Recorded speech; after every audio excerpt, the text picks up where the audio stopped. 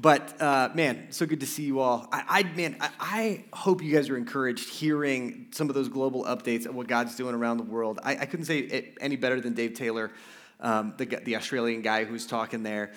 You can quarantine the church, you can quarantine pastors, but you cannot quarantine the gospel. The gospel work continues to go forward, and that's exactly what we're talking about this month in our mini-series on mission. So turn to Mark chapter 6. We're going back into our series on the book of Mark, but we're hitting a few weeks of focus in Mark on the mission. And you'll see this really explicitly as soon as we read the text this morning. But before we get into that, I'm going to tell you a story. So I don't have a lot of sports stories, so you have to indulge me sharing one sports-related story. So a few years ago, I realized I wasn't super healthy. I started to have low back issues. Apparently, it's something that happens in your 30s. You go to the doctor, and they're just like, yep, that's about right. And you're like, well, that's not helpful. So they said, you need to be more active. So I decided, okay, I got to find something active, and I'm cheap. I'm really cheap. And so I decided I'm going to try running because you can just run. It's free. So when I started running, every step I would take, my body would say the same thing. What are you doing? And there was this little mantra I felt like my body telling me every other step, which was, you were not built for this. You are not made for this. This is unnatural. This feels terrible. You know what feels natural? Sitting down. That feels good. That feels natural. And as I started to run, I read more and more on how, sitting for long periods of time, if you're not active, leads to all kinds of health problems. And actually, human bodies were not designed to just sit for extended periods of time. So movement is actually healthy. And so I would tell myself, okay, see, this is what you're supposed to be doing. You're supposed to be moving, running. This is natural. And my body would be like, nope, not natural, right? Like we do not like this. And even though I've been running for a couple of years now, I still fight that voice. But recently, over the last year, I found something that finally silenced that voice in my head. And it was my now 18-month-old son, Anson, when he started to learn to walk. If you've had a baby, you realize that you've probably experienced this. He was not content with walking from the get-go. Like as soon as he could take 2 steps, he was like, we're going to run. Right? And you're like, no, buddy, you can't even control your legs. Like, let's just back up. And he's like, nope, he's just like, he's just off. And as soon as he could put like 4 steps together, he was running. And that's when I saw kind of definitive proof, like, oh, you know what? I think that article must have been right. I think we are made to run. If this little, 12-month-old baby is out there trying to run, and what does every kid do? They try to see how fast they can go. If you got a 5-year-old and you're like, how fast are you? They'll say, watch this, and they'll run, right? There's something in us that wants to get out and go. Now, how does that relate to our passage today? Well, here's what I believe our passage is going to teach us. That we were made to run. We were made as Christians to be in motion. Now, in the Christian life, sitting is sort of the spiritual equivalent of not being active, not participating in mission, just kind of letting life go by. And that honestly usually feels more natural to us. But this text is going to show us, no, we were made for so much more than just sitting still. We were made to run. What's natural is that when we encounter Jesus, we are set in motion by Jesus. And so let's look at Mark chapter 6, beginning in verse 7. This is God's word. And he, Jesus, called the 12 and began to send them out, 2 by 2, and gave them authority over the unclean spirits. He charged them to take nothing for their journey except a staff, no bread, no bag, no money in their belts, but to wear sandals and not put on 2 tunics. And he said to them, whenever you enter a house, stay there until you depart from there. And if any place will not receive you and they will not listen to you, when you leave, shake off the dust that is on your feet as a testimony against them. So they went out and proclaimed that people should repent. And they cast out many demons and anointed with oil many who were sick and healed them. This is God's word. Here's the main idea that I'm hoping to get across in just a few minutes we have left today. It's this: the natural state of the Christian life is moving on mission. The natural state of the Christian life is moving on mission. I've got 3 sections today. We'll see if we can get to 2 of them. All right, first question. Why move on mission? Verse 7 says, and he called the 12 and began to send them out 2 by 2. But actually, back up to verse 6 real quick. Verse 6b says, and he went about among the villages teaching. So Jesus is out teaching, and then he called the 12 and began to send them out 2 by 2. Jesus is in motion, and then he sets his disciples in motion. And we've seen Jesus, in the Gospel of Mark, Jesus sort of arrives on the scene in motion. He arrives on the scene running, as it were. Mark's Gospel begins with Mark 1, verse 14 says, Jesus came into Galilee proclaiming the gospel of God, saying, the time is fulfilled, the kingdom of God is at hand, repent and believe in the gospel. Right? As Vince preached so well last week, God has been on the move since the book of Genesis. God has been on the move throughout the Old Testament. Now, Jesus, God himself, the Son of God, arrives on the scene in motion. And if you want to do a fun exercise at home, look at the Gospel of Mark and underline every time in English the text says the word immediately. Or in Greek, it's euthys, right? 41 occurrences of that word, because immediately he came into Galilee, immediately he was over here, immediately he went here, and immediately this happened, right? The impression of the Gospel of Mark is that Jesus is in constant motion. So what is Jesus doing? Where is he moving? Well, Jesus is moving toward people and calling them to himself. He proclaims the good news of God's kingdom. He demonstrates that he is the Messiah through the miracles he performs. And then, this is the amazing thing. This is the gospel reality. This is the good news that Jesus, the Son of God, is in motion, and he moves toward us, and he moves toward us to save us, to restore us, to heal us, to bring us back to himself, right? The gospel is not, okay, do enough good stuff, wave your arms enough, attract the attention of God, and then maybe God will come over there and save you and help you and restore you. No. As it says, Jesus came to seek and save the lost. Jesus is on the move, and he is on the move towards sinners to save and restore and heal and make whole. That's such good news. That's what's happened to each of us. That's why we are in this room. None of us would be in this room if the Son of God himself, through one means or another, had not interrupted our lives and come to us and moved toward us and saved us and restored us and made us whole. But you know what happens in the Gospel of Mark when people encounter Jesus? Nobody who encounters Jesus is ever left standing still. One of 2 things happens to everybody that encounters Jesus. Either they reject him, as we'll see next week. Either Jesus comes to them, proclaims the good news of the kingdom, and people are like, nope, not that.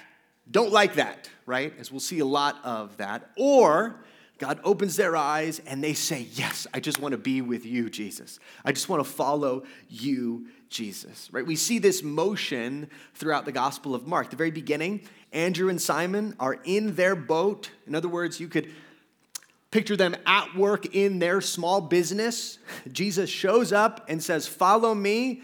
They don't even bother to flip the close sign on the door behind them. They just walk out the door and follow Jesus.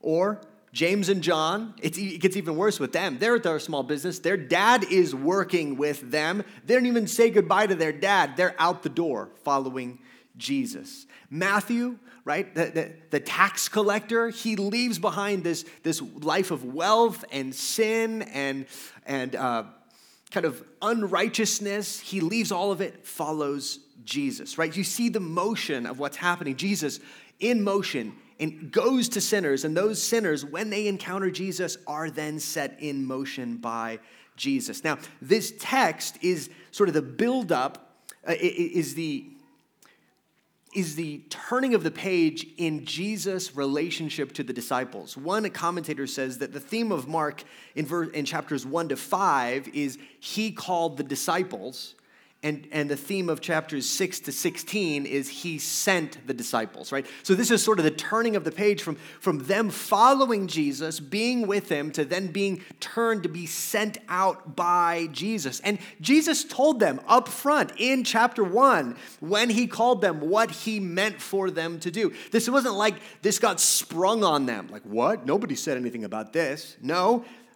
Right as he calls the first disciples, Jesus says, "Follow me, and I will make you fishers of men." Right? This is the pattern of the Christian life. We don't have time to go there, but just look back at Mark 5, at the story of the demoniac, right? This guy who's oppressed by a legion of demons. Jesus goes across to the other side of the ocean to this pagan demoniac. He frees him. What's the response of the demoniac? "Jesus, I just want to be with you." And what does Jesus say? "Here's how you be with me. Here's how you follow me. You go back to your friends and tell them how much the Lord has done for you." The natural state of the Christian life is being set in motion by Jesus to tell others about Jesus. Now, what does it look like for these disciples to be sent on the mission of Jesus? Well, it looks like two things. At first, they declare who Jesus is. They declare the kingship of Jesus, and that the kingship of Jesus requires repentance, right? These disciples aren't proclaiming themselves, they're proclaiming Jesus. That's so key. What we go out, the message we go out to the world with is not, "Look at us, we're great Christians, we're great people, come be like us." It's like, no. Come see a man who saved me. Come see a man who brought me hope and wholeness and healing. That's the gospel message these disciples proclaim. But then they also demonstrate it. Now, they demonstrate it uniquely in this instance by casting out demons, and Jesus gave them authority to heal the sick, right?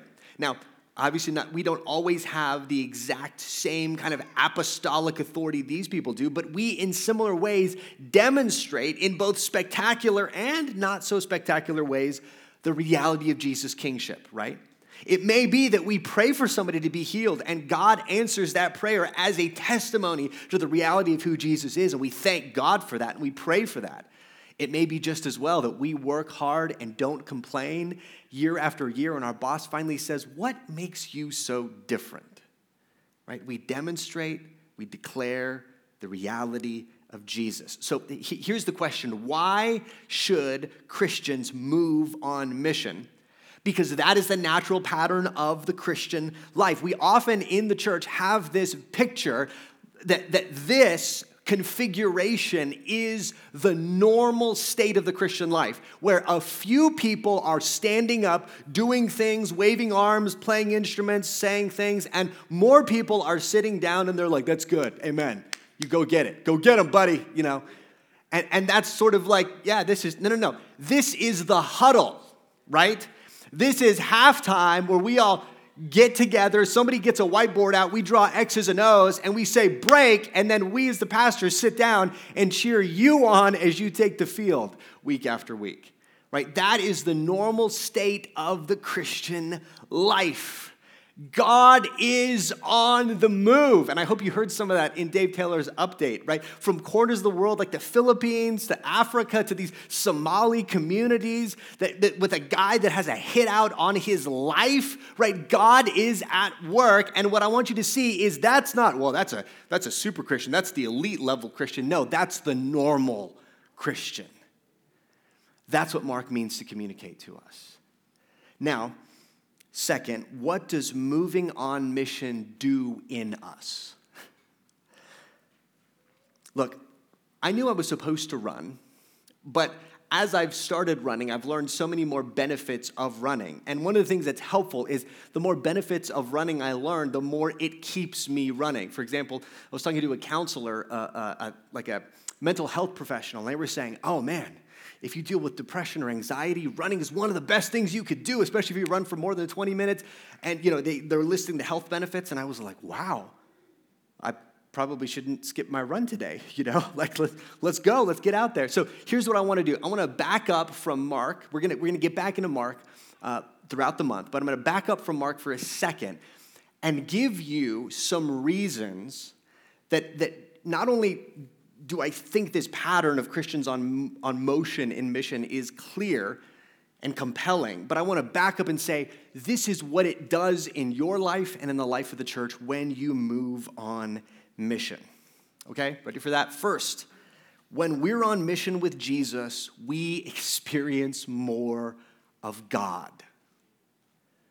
Look, man, I love having devotional times with Jesus where I feel like the Lord is meeting me and feel like the Lord is like, the word is vibrant and every worship line and the song is like speaking to me. And then the other times where it just doesn't, you're just like, okay, well, I was faithful, close the Bible, pray for the day, move on, right? I think we all walk around wanting to experience more of God. Maybe you long for more of Jesus' peace, or you long for more specific encouragement. You long for more faith, right? That is good. Like the demoniac, right? Who just wanted to be with Jesus. That is the natural reaction when somebody is saved by Christ. But here's the reality. If you want to be where Jesus is, you have to be on motion because Jesus is in motion. If you want to be where Jesus is in motion, so you have to be in motion, right? Look, one of the functions of the Holy Spirit is to allow us to experience fellowship with God, that we feel the Abba Father relationship with God. We can sense the nearness and comfort and peace of God, and that is one of the benefits of the Spirit, one of the purposes of the Spirit, but that the Spirit of God being poured out is so inextricably tied to the mission that we can't pull apart the personal sort of comforting work of the Spirit from the mission of the Spirit. What we see in Acts chapter 2 is the Spirit is poured out and immediately it's a sign and signifier. A crowd is gathered, the gospel is proclaimed, and thousands are saved, right? That is the purpose for which the Spirit was poured out, to enable the disciples of Jesus to be his witnesses. So if you want to experience more vibrant life in the Spirit, then you must be about the mission of God,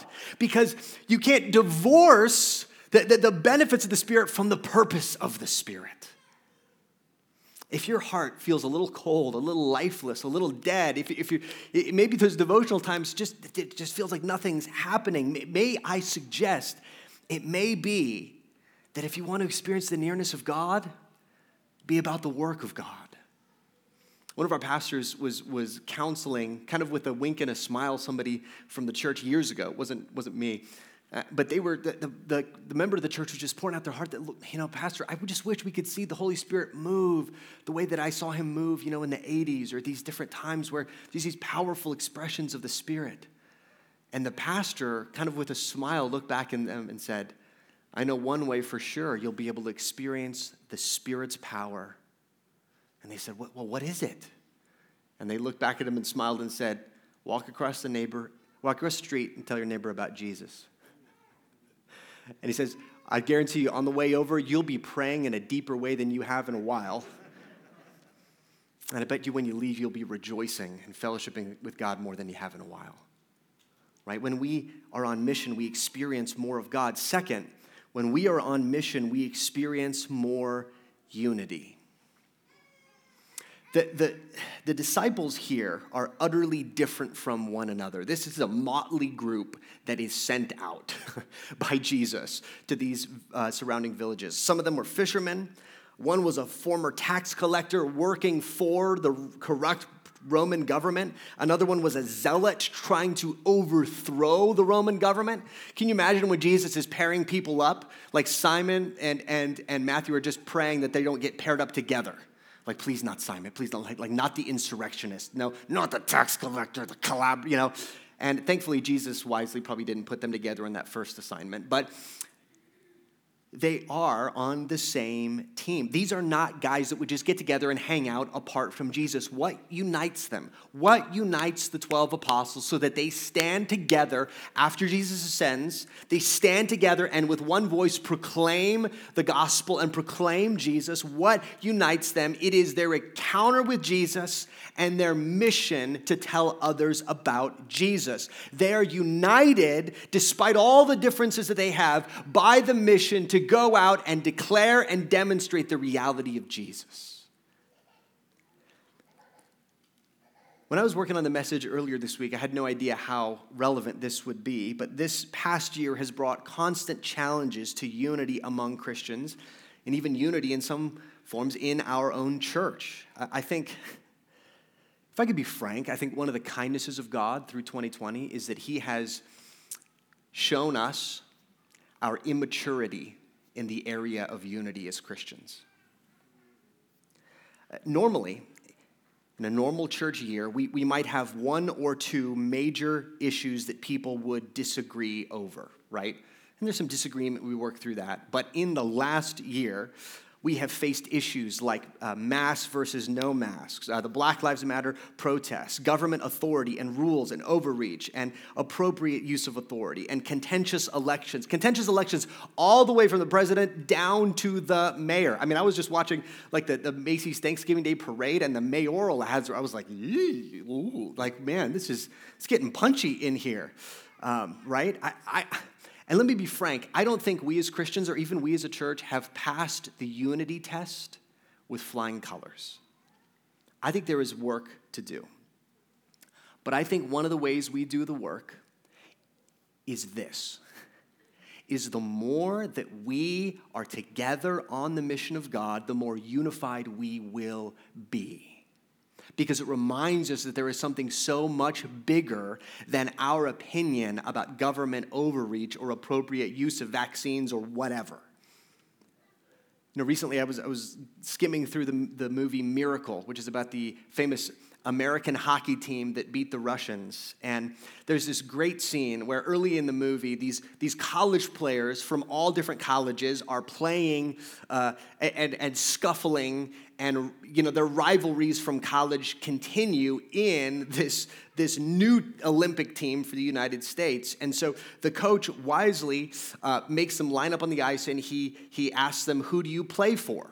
And so they start sharing, well, I play for this university, I play for this, and they're all real proud. You can tell, I play for Michigan or whatever. And the coach just shakes his head and makes them, just pounds them into the ice with drills until finally one of the players gets it. And he answers the question, who do you play for? By saying, I play for the United States of America. And the coach says, you're dismissed. Right? He finally got it. He finally got that he was no longer playing for his college team. He was playing for a much bigger purpose. And this is what I think has happened over 2020. The events of 2020 have pushed us to put our old college jerseys back on, in some sense. Right? It's like, yeah, well, where's the libertarians in the church? I'm going to find them because, we're all mad together.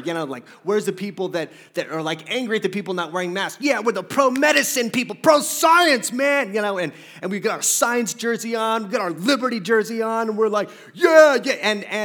And meanwhile, I think there's more and more, and it could be funny, it could be subtle, it could be big, it could be small, but I think subtly what begins to happen is we all kind of come into church or come into the church spiritually wearing our college jersey, trying to find people like us and match up with people like us. And I believe what the Lord would call us to do today, church, maybe right now at the beginning of 2021, is to take the college jersey off and put the Jesus jersey back on and say that there is no conviction greater than this. Jesus is Lord.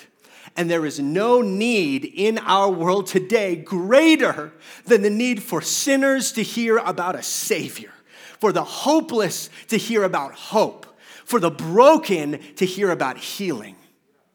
I'm not saying any of the differences that we have are unimportant. What I am saying is this: none of them are near as important as lifting up the name of Jesus in our generation in the brief blink of an eye between now and eternity that we have.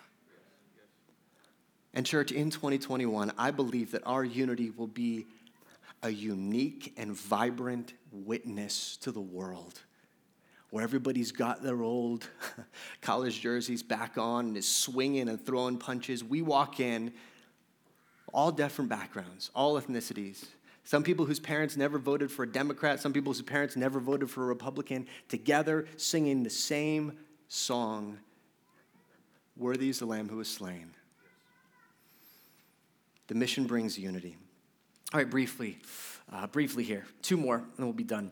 Briefly, when we're on mission, we are more marked by joy. I got to give you these 2 because I think it'll be helpful for you this week. When we're on mission, we're more marked by joy. One of the most unique things about the Bible is, in the New Testament especially, the people that were most on mission, sacrificing the most, experiencing the most hardship, are often the most joyful people. Right? Paul and Silas sing in a jail cell. Paul writes the happiest book in the Bible from prison. Why? Because the mission leads naturally to countercultural joy.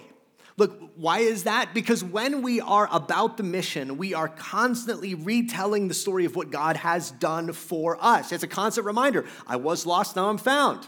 Right? I was blind, now I see. That's amazing. All of a sudden, my day feels a lot better, right? Declaring Jesus is a reminder to ourselves, not just to those who we declare it to, of who Jesus is, and that creates countercultural joy. The good news is good to us too. And then as we go out and demonstrate the reality of Jesus, man, Jesus is faithful to show up and work, right? Jesus provides when we need provision. Right, just the story of the Viatoro family that we took up the offering for in December, and the effect that them living on the edge of mission, just thinking, man, Lord, what are we going to do? And then unexpectedly a church randomly in the United States gives them a big gift so they can find treatment for being sick this week, right? That's the way the Lord works. The Lord does that stuff all the time, and that creates joy in us. And so here's what I want to encourage you. If you're not real joyful, maybe the solution is to get on mission and see the Lord work until you find yourself full of joy again. And last thing, when we're on mission, we live with a sense of purpose. Look, one of the things that 2020 did as well is I feel like it knocked a lot of us out of a sense of purpose. We just sort of became, at least for me, there's some weeks in 2020, I just felt like a zombie. I'm like, I can't go anywhere, can't do anything. I guess I'll just wake up again. I guess I'll just check, eat the same breakfast cereal, check the Netflix queue, it's empty again, just like we just go through the motions, you get up and do it again, get up and do it again. I remember somebody posting something online like all these things I can't do, and they were like, what do I live for now? And I remember thinking, what were you living for before, right?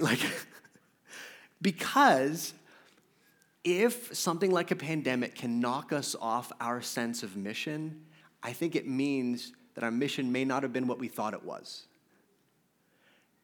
The pandemic cannot, the quarantine restrictions cannot, all of these challenges cannot change our mission to demonstrate and declare the gospel of Jesus Christ to those around us. And when that burns in your heart, you suddenly wake up with a sense of purpose. You're suddenly ready to go to work. Another day of, know a lot of teachers, another day of fruitless Zoom instruction to children I cannot see or control, right? What gives you faith to show up and do that? A sense of purpose that you are there to declare and demonstrate the reality of Jesus in a dark time in some kids' lives, right? All right, let me end by saying this. I'm going to encourage you. This is what we're going to be talking about all month, so I don't feel like I have to say all of this right now. But this is the main idea for today. We were made to run. We were made to run. Sitting on the couch of the Christian life is not what we were made to do. Now, please don't misunderstand me. I'm not saying everybody in here needs to become a runner, right? You can swim, you can walk, you can do whatever. You can walk back and forth in your house like my dad does with his little pedometer until he hits the right number of steps. Whatever you want to do is fine. I'm not talking about physical fitness. I'm talking about your spiritual life. You were made to run. You were made to be in motion. But don't think you've got to be an Olympic class Christian to see any impact. Let me just share one last story. Our staff did the Run 915 challenge thing. If you guys saw that going on. Some people, basically what we did is we got our staff together. We committed to walk or run 91.5 miles in 2 weeks. And so we all got together, and I, for one, was feeling like, yeah, this is good. Now the staff will see how good of a runner I am. But not really, because Vince is a much better runner than me. And Todd swims like every day, twice a day, 3 times a day. I don't know. He's super fit. So I was curious to see who's going to put the most miles on the board, right? Who's going to put the most points on the board? And after 2 weeks, you know who it was? It was Becky Gale. And Becky would not say she is like a collegiate athlete or something like that. But you know how Becky did it? Because we are all looking at the numbers Becky's putting up, and we're going, that's impossible. That's not, like, she's lying. Like, I love Becky, but that's a lie. And so we asked Becky, what are you doing? And I remember her sheepishly, but with a smile, just looking back and saying, I'm just walking every day. And I would sort of look, oh yeah, I run like, every other day, every 3 days, every 4 days, right? Becky just gets up, she's just walking every day. Just boom, boom, boom, boom. Every one of the 14 days, she's walking. And you know what? It beat all of us. And so here's what I want you to hear at the end here. It doesn't mean that the effect of this message is you got to like get revved up and be like, all right, now I'm going to run the fastest 200 meters in history. Like Usain Bolt's got nothing, let's go. And you run and you're like, whew, January was great. And I'm going to take February through December off. No, be Becky Gale. Just get up tomorrow and do one thing that declares Jesus to somebody. Do one thing that demonstrates Jesus to somebody. Do it again and again and again until Jesus comes back. Amen? Let's stand and pray. Lord, as we close here, Lord, I just feel led to take a minute and pause and ask you to just speak to us. Lord, this reality is attractive, but there's also something in our hearts that puts up some resistance. Maybe something that you're calling us to do that we are hesitant to do. A prayer you're calling us to pray that we're hesitant to pray. Lord, I pray that as we begin this year, we would not do it, we would not begin this year in fear, but we do it with a sense of openness, of Lord, what are you calling me to do, of excitement, of what could the Lord do in my life this year? And I pray that Lord, you would reveal those things. So we're going to sing real briefly and then end, but I just want to give us a quick moment to do some business with the Lord as John leads us, and then we'll close.